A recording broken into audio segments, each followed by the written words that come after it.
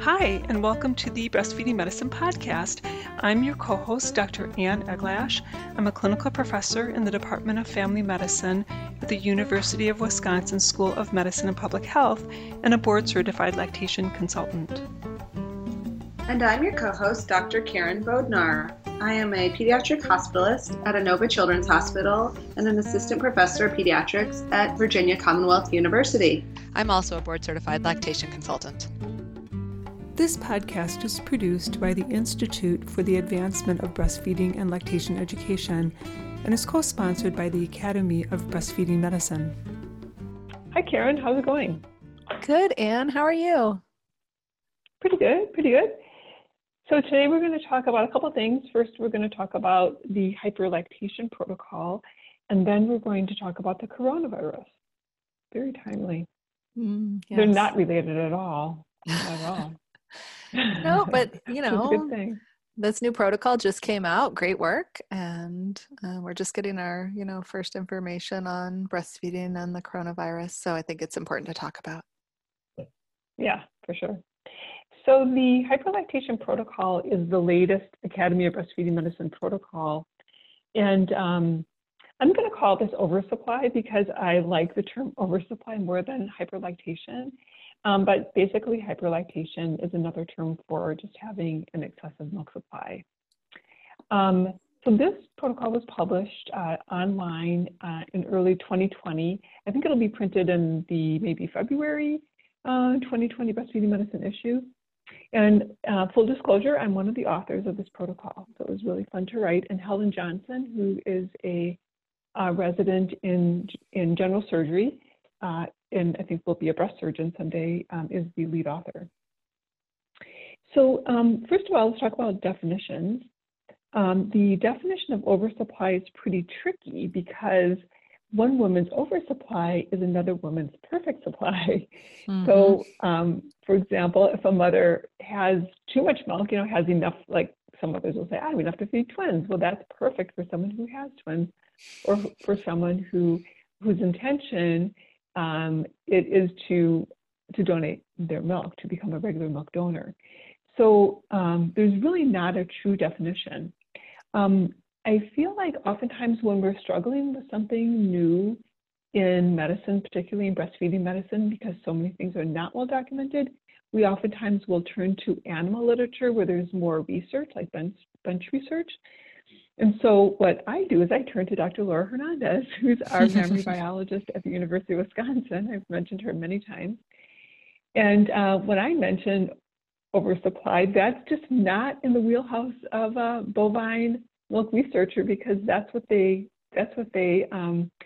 try to breed for.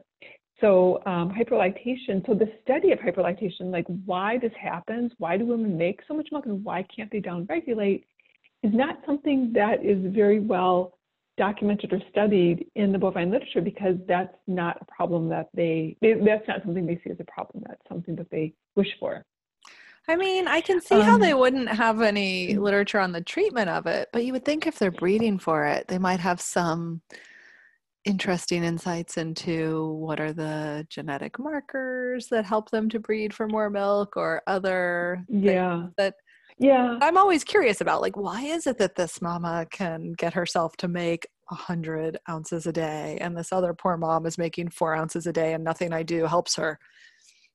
Right. Yeah. No, there's it's such a black box. But even understanding that downregulation, like what happens at the lactocyte we'll talk about, is really unclear. And yeah, we'll talk about that. So the first thing I want to mention is that oversupply is not the same as engorgement. And I think years ago I used to talk about like, oh, this woman's so engorged when she's overly full, but it's really not the same. And I think it's important to differentiate these two things, because the treatment for engorgement is not the same as the treatment for oversupply. So engorgement is the swelling in the tissue around the glandular tissue. So it's in what we call the interstitium. So it's like when someone has a swollen ankle, it's not in the arteries or veins necessarily, it's in the tissue around all of those arteries, veins, and nerves. And that's where engorgement is too. And engorgement is typically something that happens during the first week postpartum when there's that shift to lactogenesis too. And with engorgement, we usually recommend things like cold compresses and elevation and compression. And those are not typically strategies that would be used for oversupply. So getting back to the definition, there's not really even a volume that describes oversupply. In the protocol, the authors state that infants need anywhere from 450 to 1200 ml per day for growth. And so then maybe one could assume that like 40 ounces a day, which is about 1200 ml, would be an oversupply. But you know, if you say that to someone who's pumping like, you know, 42 ounces a day and their baby's taking 35 ounces a day and they're comfortably storing 7 ounces a day, and they're comfortable and they're not having any problems, they would say, why are you telling me I have an oversupply? Is that a problem? So I think, again, it's almost like tongue-tie in a way where it's, you know, it's about function and not form. And this is about like consequences, not like the amount of ounces that a woman is pumping to some degree. I mean, if she's pumping 80 or 100 ounces, that's a whole different story. But yeah, although but these, I would say just clinically, and I've completely made this up on my own over time. I often say, if I see a mom who is not intending to, you know, donate to the milk bank and she is just pumping because she started pumping and now she sort of has to pump, if she's storing more than 10 ounces a day or 300, I sort of will then talk to her about, this is a path that you could go down if you have this tendency to make more and more as you pump more. And this is a way that we would deal with it. And so that's sort of my like mental, when I see on my questionnaire, are you, you know, pulling from your stash now to feed your baby, or are you storing every day? If it's over 300 milliliters a day, I start to have a little like, oh, I should address that. yes, I totally agree, because really it is a preventative thing to prevent the consequences of some of the things that we'll talk about, some of the risks. Mm-hmm. And I see a lot of So I moms who agree were with you. started pumping early for whatever reason, who were given no guidance as to what are a normal, you know, volume, and they just are going and going and going and nobody's watching and they get really, really high. Yeah. And that's actually, that is one of the points in the protocol, is saying that, look, we need to really customize and be very specific and individualize our recommendations to women. So for example, if a woman has a high supply with her first baby and then her second baby ends up in the NICU and she knows she's prone to hyperlactation, we don't really want to set around that course of like, you know, pump every 2.5 hours, every 3 hours during the day, day and night, because as she does that, you know, by day 4 or 5, she may, and I've seen this, they're already up to like, you know, 50, 60 ounces. Absolutely. And so they really need to be watched almost every day, right? Yeah. Mm-hmm. So everyone's just got their own journey with this whole thing. Yeah, and I find that most healthcare providers have no basic understanding of what are appropriate volumes for moms to have 5 days, 10 days, 30 days after delivery. Right. And so they don't guide the moms because they just don't know if it's normal or not. Right. And the other thing that I see, right, and there's not an understanding, and many, I think that because there's so much angst about low supply, that the conversation about high supply doesn't really make it into the mainstream of conversation between mothers and their doctors. And so I've heard many patients over the years say to me, well, you know, I talked to my baby's doctor about this high supply I have, and they say to me, well, you should be so thankful you have so much milk. And they don't realize that it's really, you know, for some women, they can't even go back to work because they have too much milk. Absolutely. So this is absolutely, you know, hyperlactation is absolutely a role for breastfeeding medicine. I mean, this is something where, you know, oftentimes they do need medical treatment. So we'll talk about that. So first, let's talk about the symptoms that lead to a diagnosis of oversupply, because we're talking about like, well, you know, how do we diagnose if it's not volume? Well, symptoms, I think, play a really important role. So infants can have symptoms just like mom. So infant symptoms, and sometimes the symptoms are more evident in one or another. So sometimes I'll have moms who are making massive amounts of milk and the baby's fine. And then sometimes the babies are having a lot of symptoms of oversupply that the mother doesn't recognize, because she has so much storage capacity that she doesn't realize that the amount of milk that she's making is too much for the baby, because she's not very uncomfortable. So infant symptoms tend to be fast growth, like a pound a week. I usually tell my families that an ounce a day keeps the doctor away. That's like a perfect, like beautiful on the curve growth until about 3.5, 4 months. And then after that, they kind of decelerate a bit. But these babies tend to grow faster. Oftentimes at certain points, they'll be gaining a pound a week or about 2 ounces a day. They're gassy. They tend to be kind of fussy. They spit up a lot oftentimes.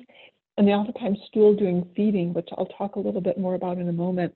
And sometimes they have blood-streaked stools, which we have no documentation on, but I know it happens. We'll talk about that too. And then during feeding, they can choke and cough and become frustrated. And so then they try to control the flow by biting down on the nipple to control, and that causes pinching and vasospasm, pain by the mom, and sometimes nipple lesions. I just want to talk about this issue of foremilk and hindmilk, because when babies are gassy and fussy, what I think is happening is that, well, first of all, these mothers are more prone to the milk separating between foremilk and hindmilk than mothers who are well matched. And so I really don't even like to talk about foremilk and hindmilk for mothers who don't overproduce, because they tend not to separate their milk. And then people have this idea that babies always should stay with one breast to get the hind milk. Mm-hmm. And one extreme situation that I ran across, which sent chills up my spine, was I was teaching at a conference, and it was a one-day conference for physicians. And I introduced a case of a baby who had not gained for like 2 months, and mother had insufficient glandular tissue, and it was explaining what that was. And the provider in the room said, well, wait a minute, isn't the baby just not growing because the baby's not getting hind milk? And that, I just immediately, usually my voice becomes much louder in that kind of situation. And I said, don't think about foremilk, hind milk. I don't even consider that as anything unless you're dealing with hyperlactation. Because, what's going to happen with that baby will die by staying on one breast with insufficient milk as opposed to two. Oh, gosh. So it's pretty scary. Yeah, so there's a lot of misconception about that, and I still see that happening among our pediatricians, that they recommend the baby stay with the baby not gaining, well, that they stay with one breast to get the hind milk. Mm-hmm. So getting back to the foremilk, hind milk, I feel like this is really the only situation where this happens, and when there's a high supply, the baby is receiving a lot of foremilk, and that foremilk is high in carbs, which the main carb is lactose. Well, lactose is osmotic, meaning that it draws fluid into the gut. And that's why we use lactulose, that really sticky, sweet syrup, for people who have liver disease or for people with constipation to get them to poop, because it draws all this fluid into the gut and gives them diarrhea. So when babies are drinking from a breast with a lot of lactose initially in that foremilk, the babies poop during feeding. And that oftentimes is my clue. When people say, oh, my baby is fussy and gassy and just always pulls off the breast, and I'll say, well, does baby poop during feeding? And they have to think about it. And when they realize, well, yes, that does happen, that's often, to me, like a really strong sign of there being oversupply.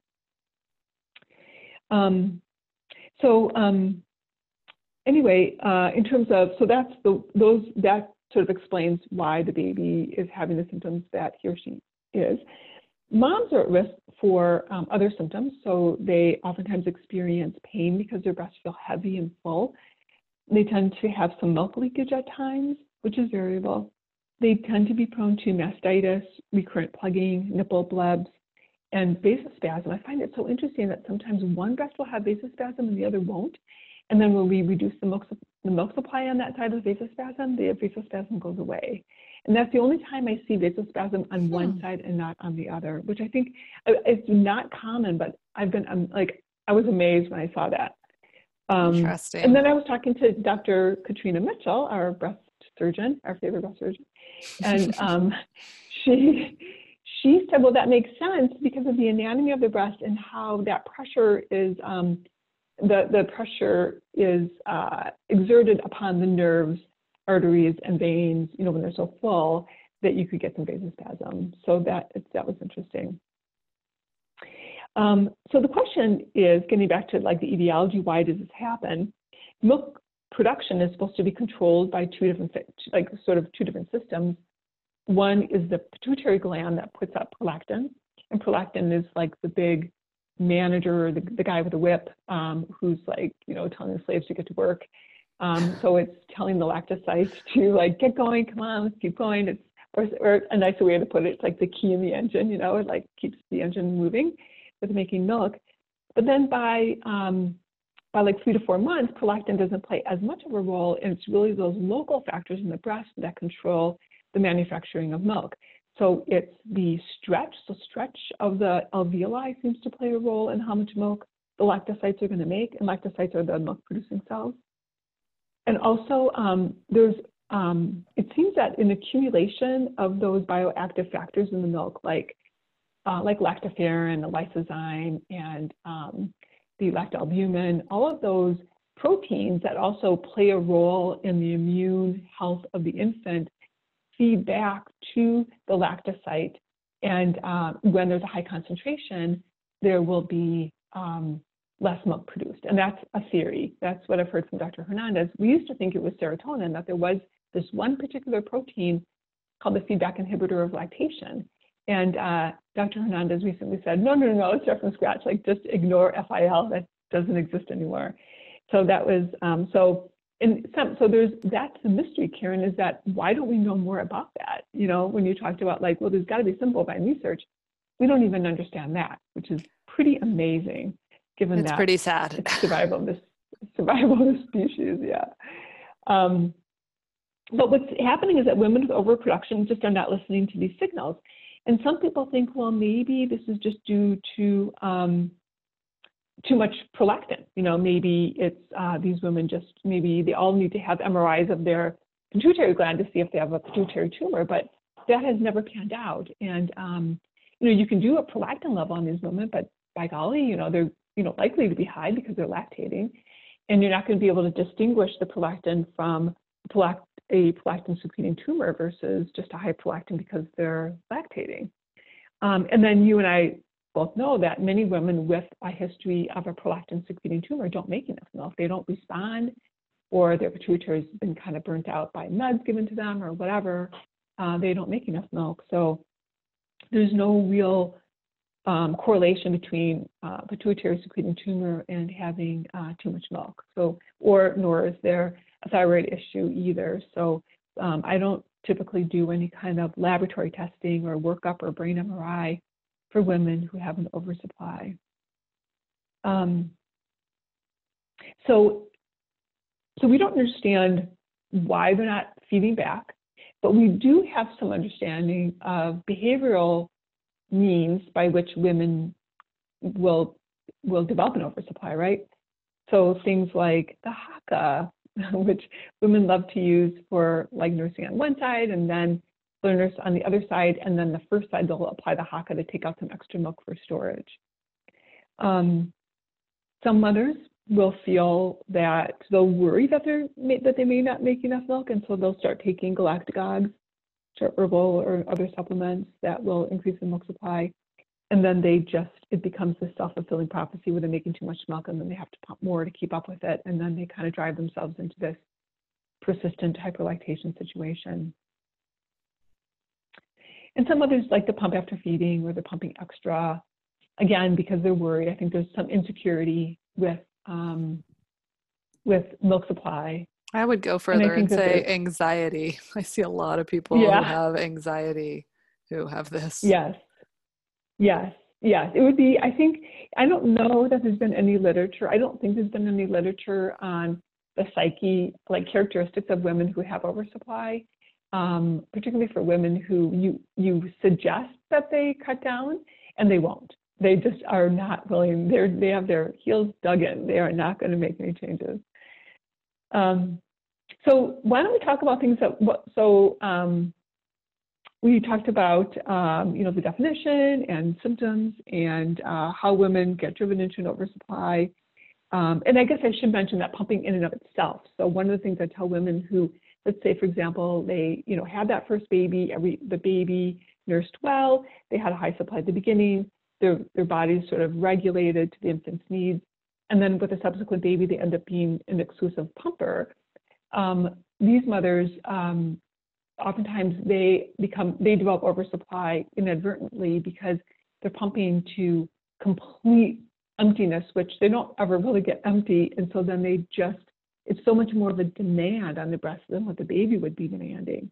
And so I tried to explain to them that the pump is like a big fat hog of a baby, and it will not feed back, So pumping, I think, is a big factor for women with hyperlactation. And yeah, sometimes I tell people they're feeding twins, their baby and their pump, or their baby and their freezer. Exactly, yeah. And some women, oftentimes we talk about women going back to work as losing their milk supply or really taking a risk with low milk supply. But I've had some women who go back when they're at work during the week, they're pumping, and it's so stimulating to the supply that by Saturday and Sunday, they go home to their babies and they're with their babies all day, and then they develop plugs and mastitis because the baby cannot take nearly as much milk as they've driven their supplies up to, by the end of the week. So sometimes, so women who have a high supply really do need to be counseled on how to pump. So let's talk about what to do. What do we do with these women when they have a high supply? So first, of course, for most things in medicine and anything else, we want to just encourage them to change their behaviors. So we want to see if mom can cut down on the amount of pumping she's doing after nursing, and especially not pumping to complete dryness, so she can gradually reduce the amount of milk that she's taking off after nursing. And if she's an exclusive pumper, she is going to need to gradually decrease the amount of milk that she's pumping. Now that gets a little tricky, don't you think? When women say, okay, should I cut down on the number of minutes that I'm pumping?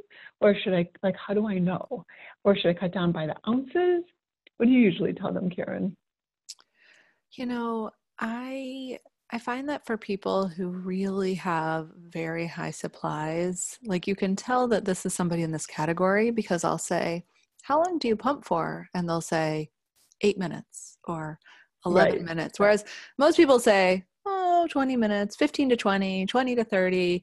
But, these moms know that if they pump for, 6 minutes, they get this many ounces. And so for people who get a ton in a very short amount of time, I find they tend to do better. And it doesn't really matter if it's minutes or ounces, but, specifically cutting down by 1 minute at a time or a little bit of volume rather than trying to space out the timing between removing milk or dropping a pump. I find that they tend to end up really uncomfortable and they have to go down little by little. Mm-hmm.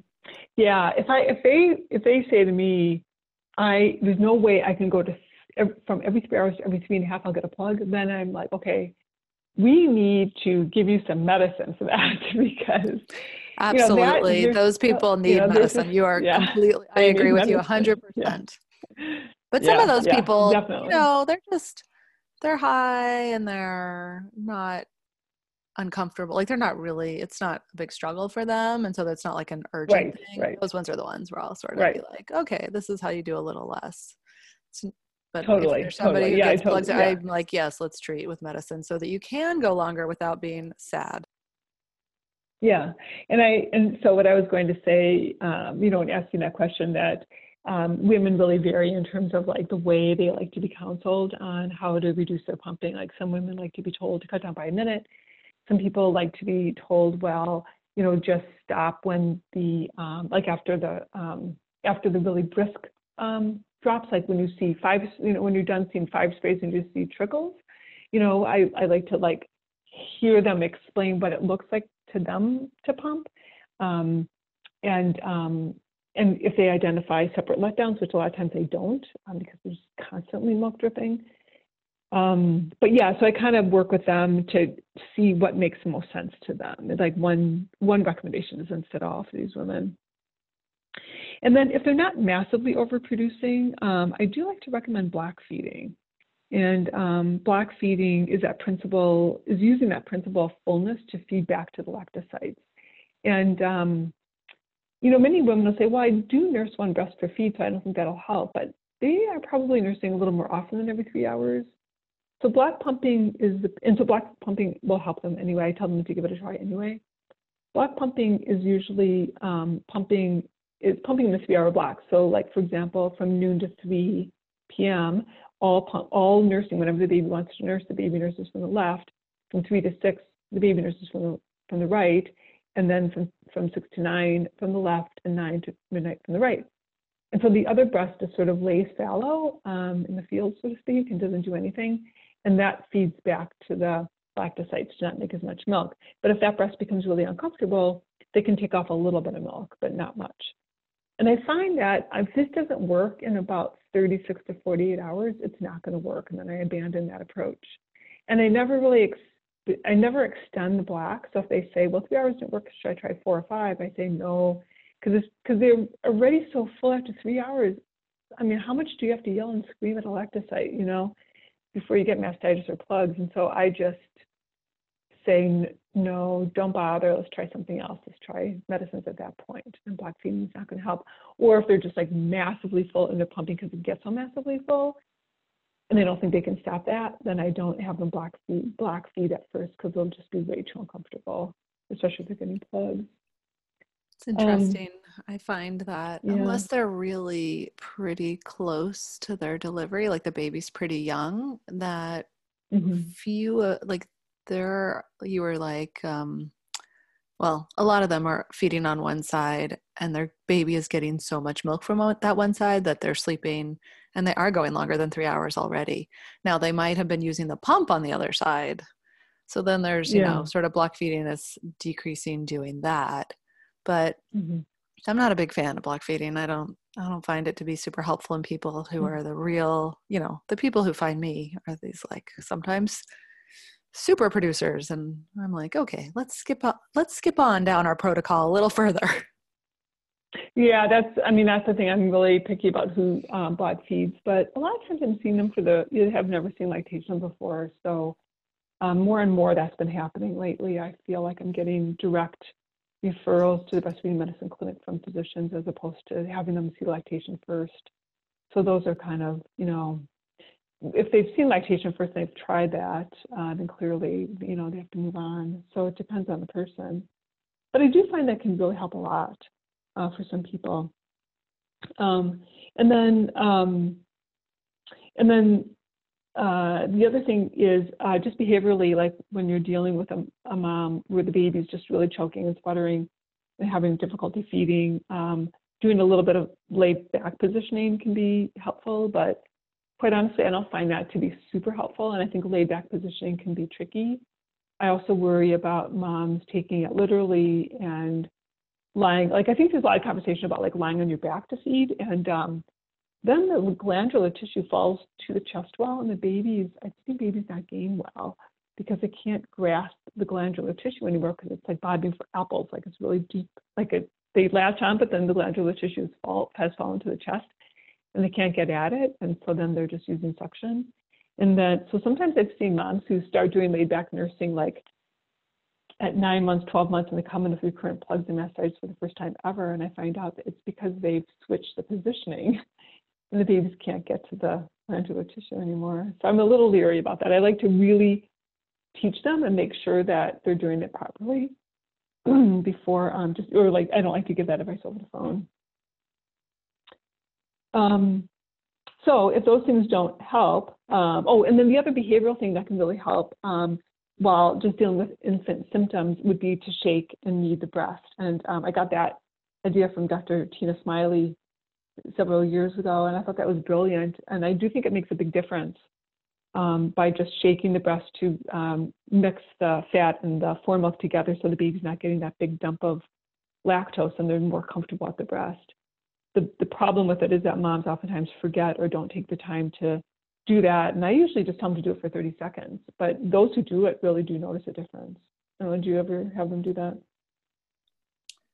I have suggested it a few times. I don't know that I've gotten a lot of feedback on whether or not people found it helpful. Yeah, I've started asking them, and yeah, I would say that that's definitely a good strategy. And then, so in terms of medication interventions, I usually like to start with herbs, and they usually start with sage drops. I think that works the best. The other herb that some people use is peppermint, but I don't know. I haven't tried peppermint extract. I guess this is because I haven't.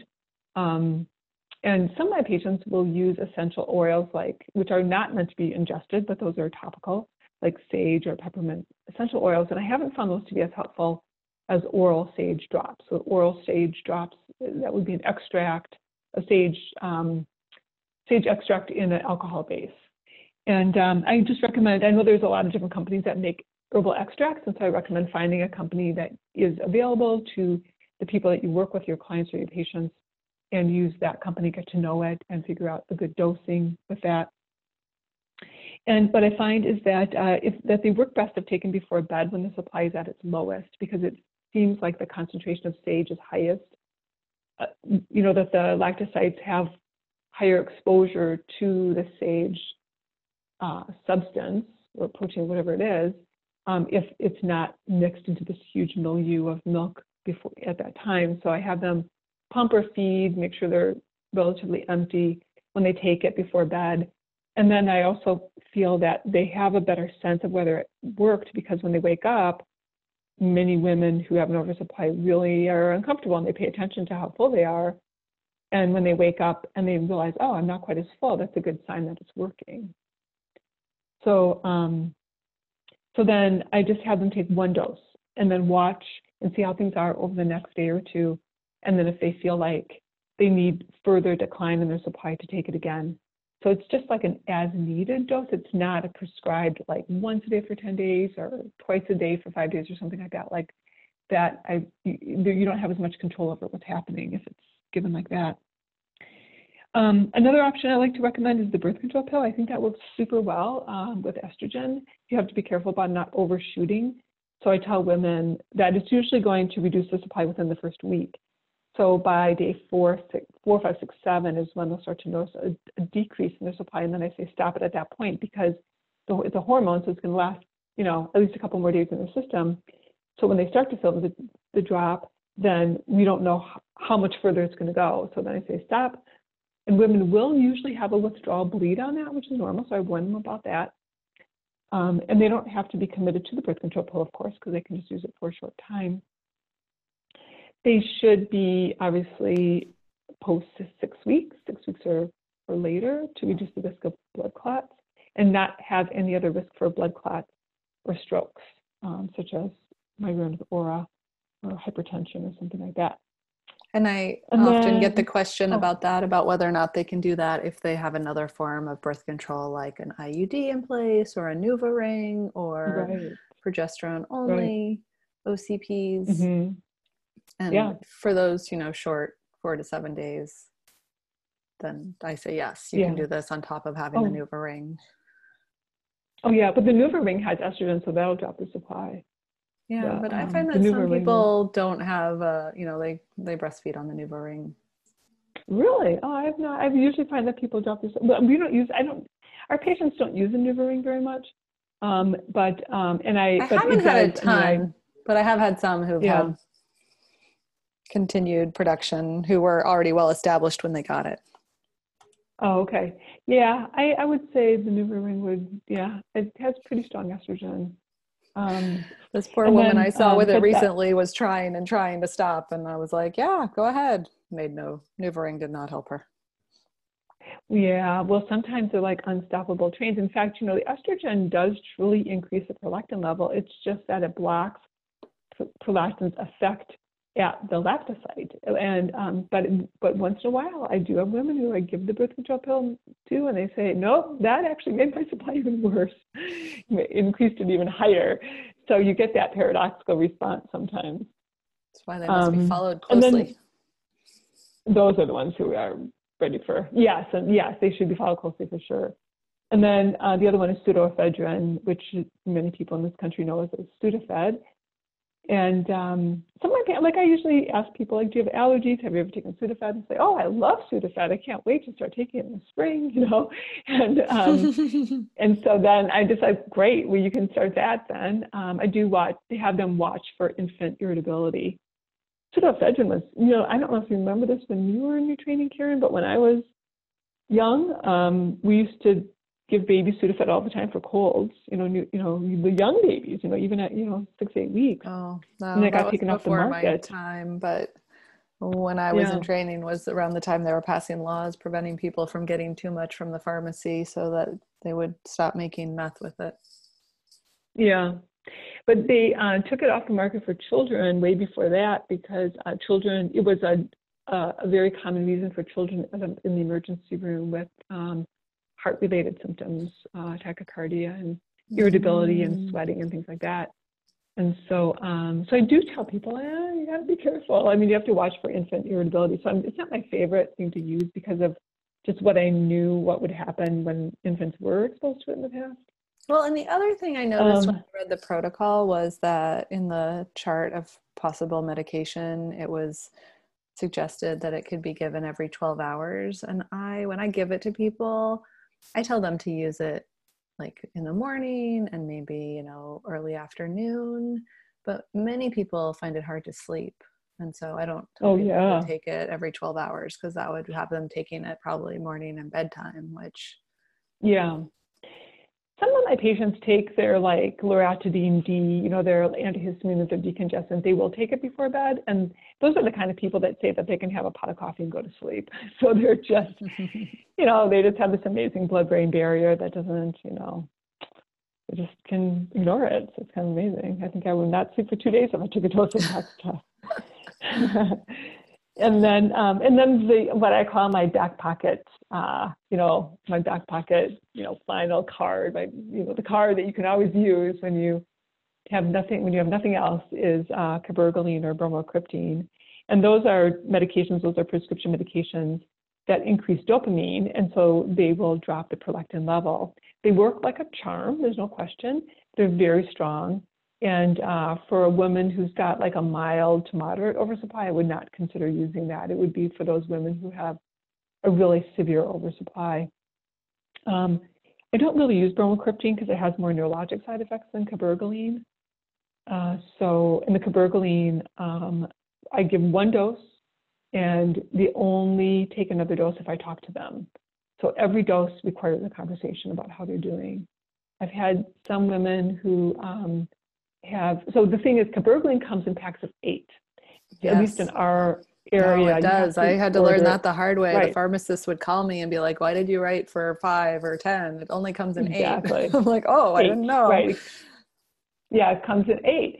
So that means that they have extras. And so if they're not listening really well, because, they're in the room with 2 other kids and it's like things don't compute sometimes. I've had some women take the first dose and then it's like, oh, that helps kind of, I think I'll take another one.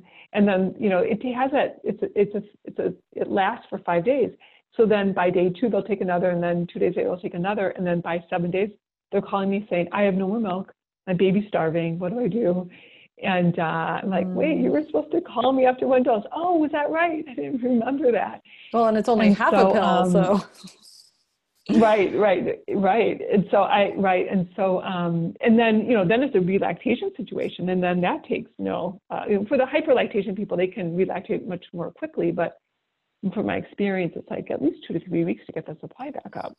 No, it's true. So I had one patient, she didn't take it more often than I recommended, but she took 1 dose and she at 3 days was like, oh, maybe it did a little. She took a second dose and she was like, it was intense, substantial drop. Yeah.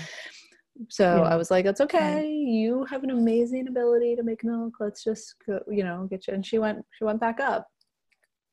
Yeah. Yeah. I'm very ginger with the doses of that. Yeah. But it's a nice alternative for women who have a loss and they just want to stop lactating immediately, or they have to stop lactating immediately because of, some horrible situation. Mm-hmm. So then it's an alternative. And then I have some women who are so anxious about their hyperlactation, and they come to me specifically to say, I have this really high milk supply. I'm not sure I want to do anything about it right now, but how am I going to get out of jail? Like, how am I going to wean at some point? Oh, yeah. And then I tell them about cabergoline, and then they look at me and they say, that's amazing. And are you retiring anytime soon? Because I need to make sure that option is still available. And then I'm like, I should have dyed my hair again. They can see all the gray hair. So, yeah. So really, it's a lifeline for women. That's the bottom line. And then the last thing I wanted to just talk about was just that what we had touched on, just the psychological state of women with an oversupply, and that to identify that sometimes you do may need to address OCD because some women are just very, very protective and particular, and are worried about any little drop, even though it's really affecting their health or their infant's health. So that's oftentimes a time to take out the GAD-7 and have them, fill that out to see if they have anxiety. I have all of them fill that out, so I know up front. Oh, you do? You have all women fill out every GAD in my breastfeeding PHQ-9? clinic. Yep, one side Yeah. PHQ-9 and the other is CAD-7. It's stapled to the intake form that says how many ounces they're making and where they delivered and blah, blah, blah. And it's been amazing because, sometimes you can tell, but sometimes you really can't, especially with the anxiety. There are people who I would never have realized, and they're, in the high, moderate to severe range on anxiety. And I'm so lucky in my current clinical practice that we have a really strong postpartum therapy team that I can easily refer people to. And so it really is an additional thing I can do to help my patients who, they're struggling. Yeah. Yeah. And that's the thing. Don't measure what you can't help with, right? And so that's great that you have that team. It's funny, I've often worried about handing out to patients when they come into the lactation clinic, because of course they're going to be anxious. Of course they're going to be sad. Of course they're going to be stressed, because they're here in the lactation clinic. And so I worry about saying, you have this problem.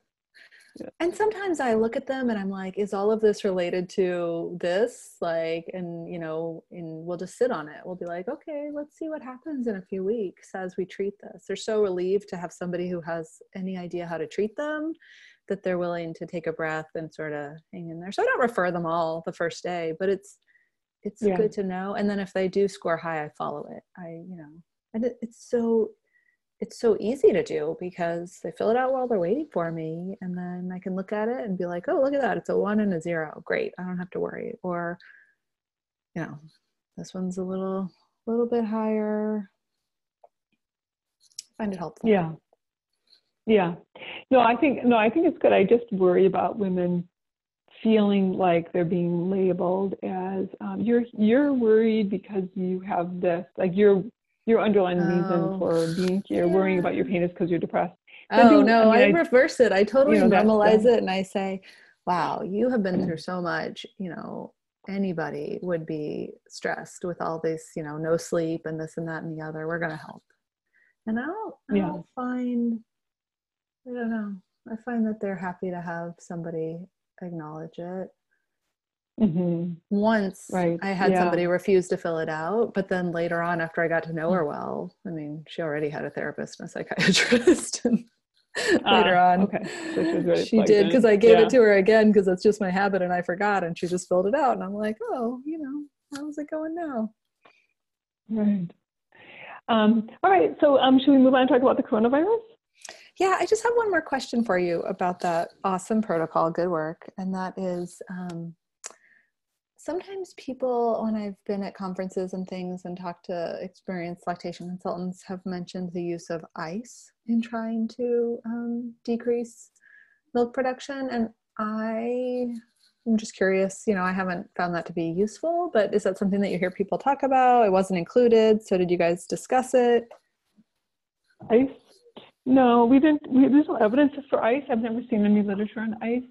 And again, that's the thing. That's why I wanted to talk about the difference between engorgement.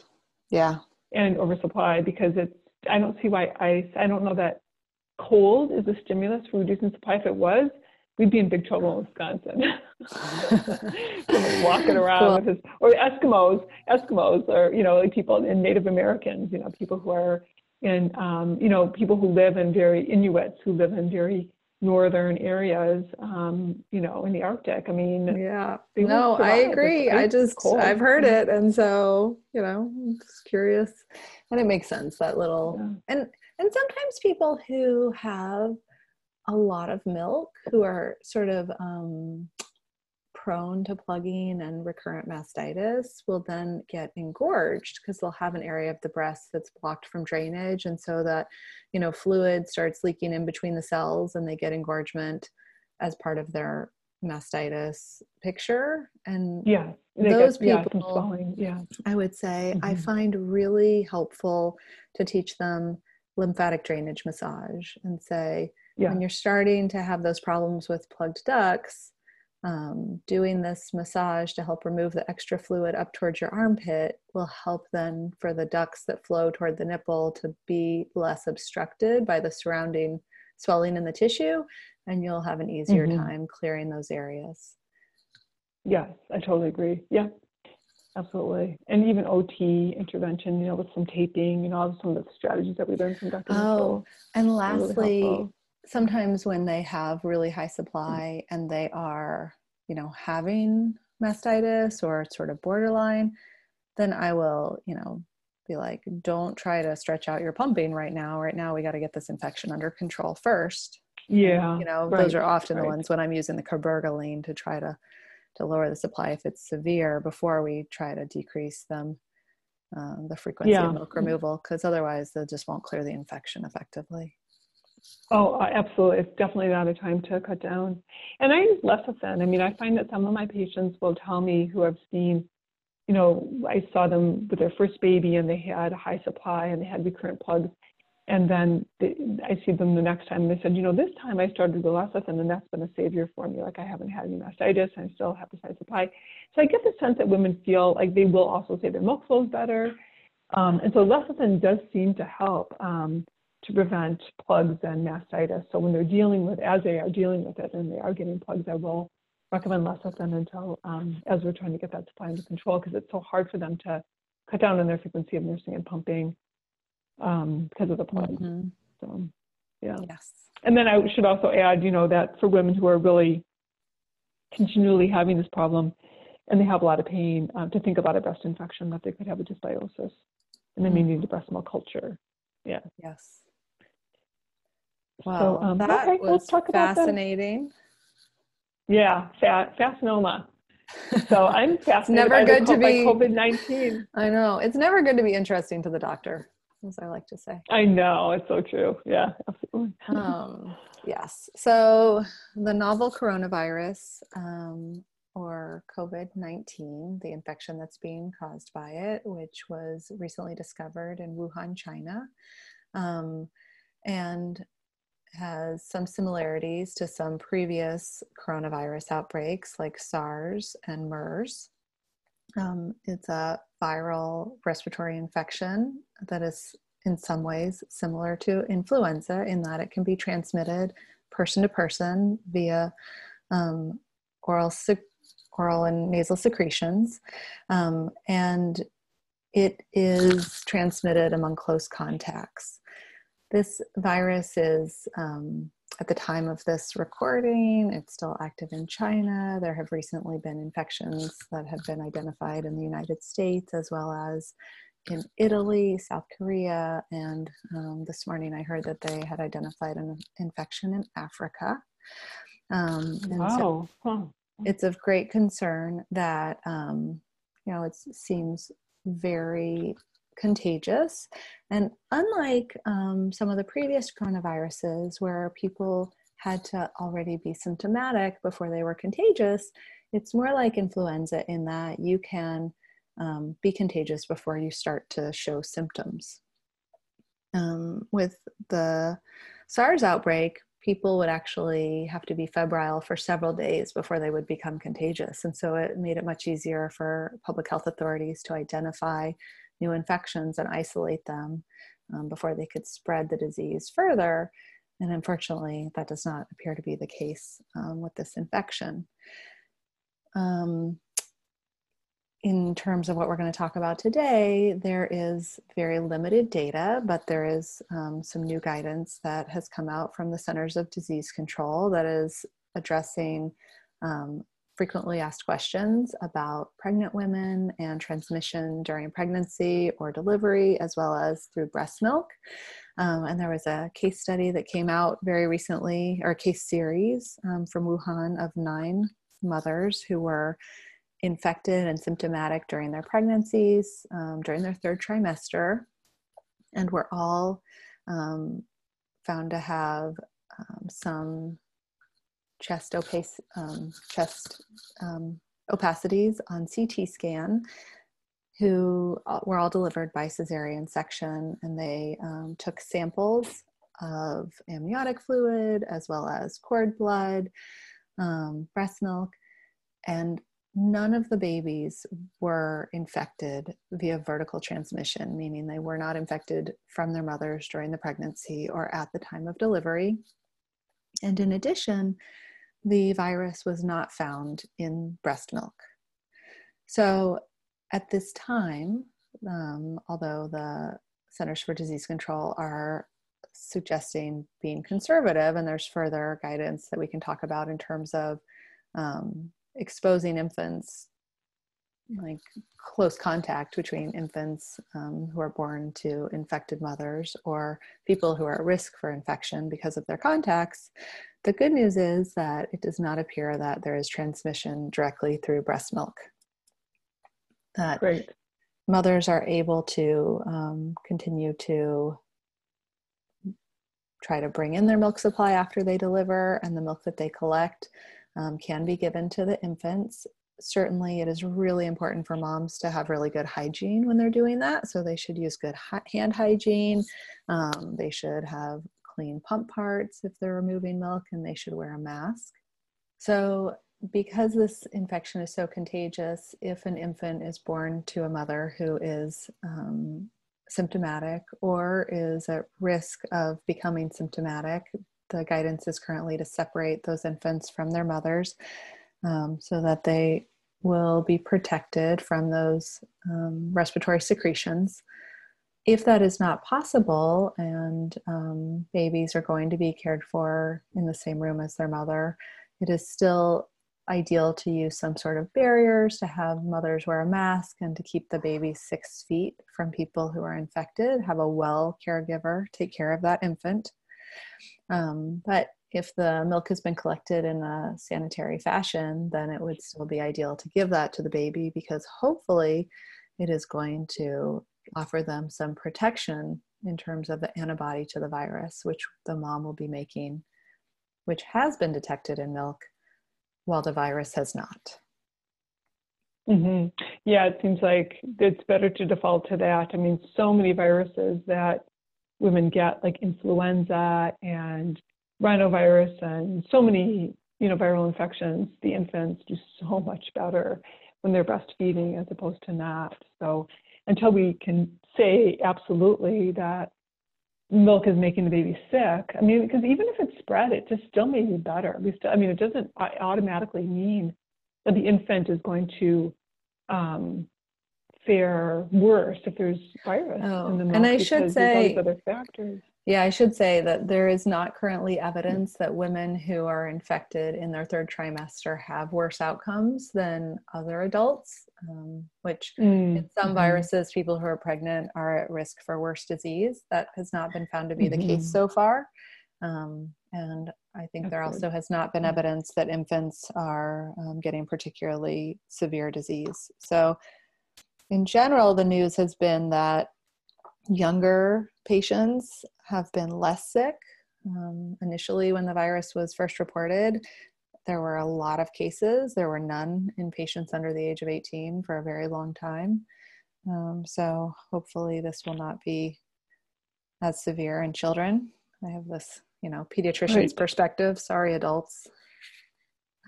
Yeah, but it's been mostly more elderly. Yeah. Yeah, but except for that doctor who's 34 who died. Oh no, it's so sad. Yeah. So, all right. Well, thanks for reviewing the stuff on COVID-19. More to come on that. Maybe we'll include that in our next podcast as well, like an update on that. Have a great month, and I look forward to talking to you soon. Sounds perfect. All right. Take care. Bye-bye. Bye. For questions regarding this podcast, please contact us through our website at lacted.org. We have other educational projects, including the Clinical Question of the Week, our little green book of breastfeeding management for physicians, and our various educational courses and conferences for physicians and other breastfeeding supporters. If you want to see what we look like, check out our Breastfeeding Medicine podcast Facebook page, where you can post any questions or comments about our podcasts. Thanks for listening, and we'll be back with you in about 4 weeks.